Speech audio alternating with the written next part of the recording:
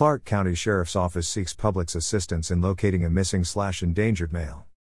The Clark County Sheriff's Office search and rescue team utilized 30 volunteers to search the area around Valdemir Dubrovsky Griswold's home in Hawkinson Sunday. Clark County Sheriff's Office personnel continued the search for a missing Hawkinson man Sunday. The Clark County Sheriff's Office search and rescue team utilized 30 volunteers to search the area around Valdemir Dubrovsky Griswold's home in Hawkinson Sunday.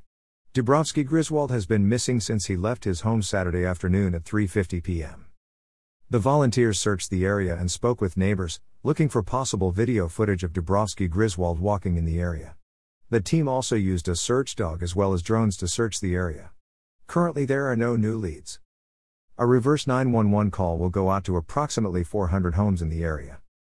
Dubrovsky Griswold is a 22-year-old male who is on the autistic spectrum and functions at a 12-year-old level. He is described as 5'10" and 160 pounds with light brown hair and a ponytail.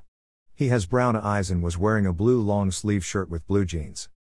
In addition to the original description given of Dubrovsky Griswold, CCSO detectives would like the public to know that he is wearing Danner work boots and routinely talks into his hand as if it's a microphone. Residents in the Hawkinson area are asked to check their property, outbuildings and any water features that may be on their property. People on the spectrum are often drawn to water. Anyone with information is asked to call 911. Information provided by Clark County Sheriff's Office.